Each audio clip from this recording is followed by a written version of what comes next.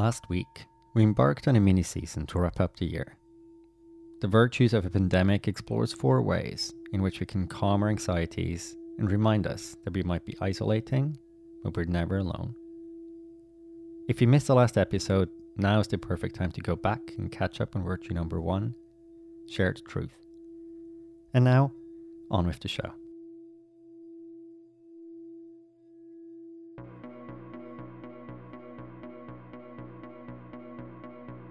Obsession. Once a clinical diagnosis, now a buzzword. We disrupted our ability to find perspective. We normalized insanity. We live in our dream worlds in parallel nightmares. Together, we let go of obsession, firm beliefs, loosely held, an openness to feeling rather than thinking. We allow ourselves to feel joy in the unexpected. We loosen the grip of our minds. We choose to live in the present.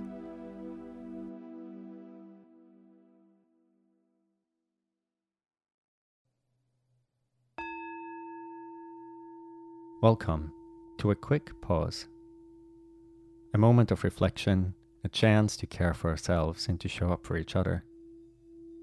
Each week, I'll offer an inspiration and the practice to try.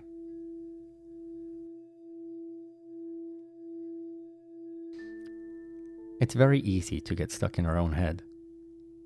Social media does its part to reinforce our beliefs, and as a society, we forgot how to have a debate.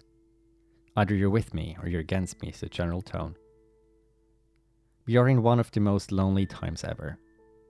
Not only are we spending a lot of time inside our own homes now, even before the pandemic, we already gave up a lot of communities in favor of constant self-improvement, the hustle of a side gig, and this idea that we're only worth as much as we earn in cash or power. If we want to reconnect with ourselves and each other, it starts by noticing when we fall into obsessive thought patterns. Ideas that never leave our minds. Things we keep repeating to ourselves or anyone who will listen. Have you written long rants to friends who didn't ask to hear them? Have you been caught up in flame wars or social media? Or are you jumping on the latest wave of woke protests against the government or some corporation? I know I'm guilty of all of those. And all of these responses to the world around us are natural and needed in some extent. But if we get too attached to a single thought, a single issue, we block ourselves from noticing anything else.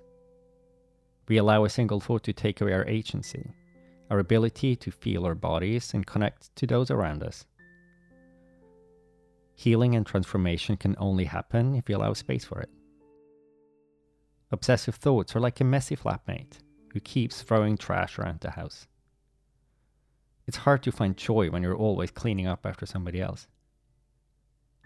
So we can either work with the flatmates and help them understand why we care for a calm and clean house, or we can kick the flatmate out. This week's practice is to become aware of those thoughts that dominate your mind and take away time and energy. Every evening before you go to bed, ask yourself, what will I do tomorrow to fight for the things I care about, rather than fighting against the things I'm afraid of? Give yourself one simple task for tomorrow. Write it down so you don't forget. That's it. If you want to dive deeper, take 5 minutes or so in the evening to write down all the thoughts that have been stuck in your head. Notice those little nagging voices that keep retelling the same story again and again, and write them down. Then ask yourself the question above. How will I fight for the things I care about, rather than fighting against the things I'm afraid of? Today's episode was written and produced by me, with sound design by the multi-talented Lauren Chon. Tune in next week when we explore the third virtue of a pandemic. I'm Jonas Haffele, and this was a quick pause.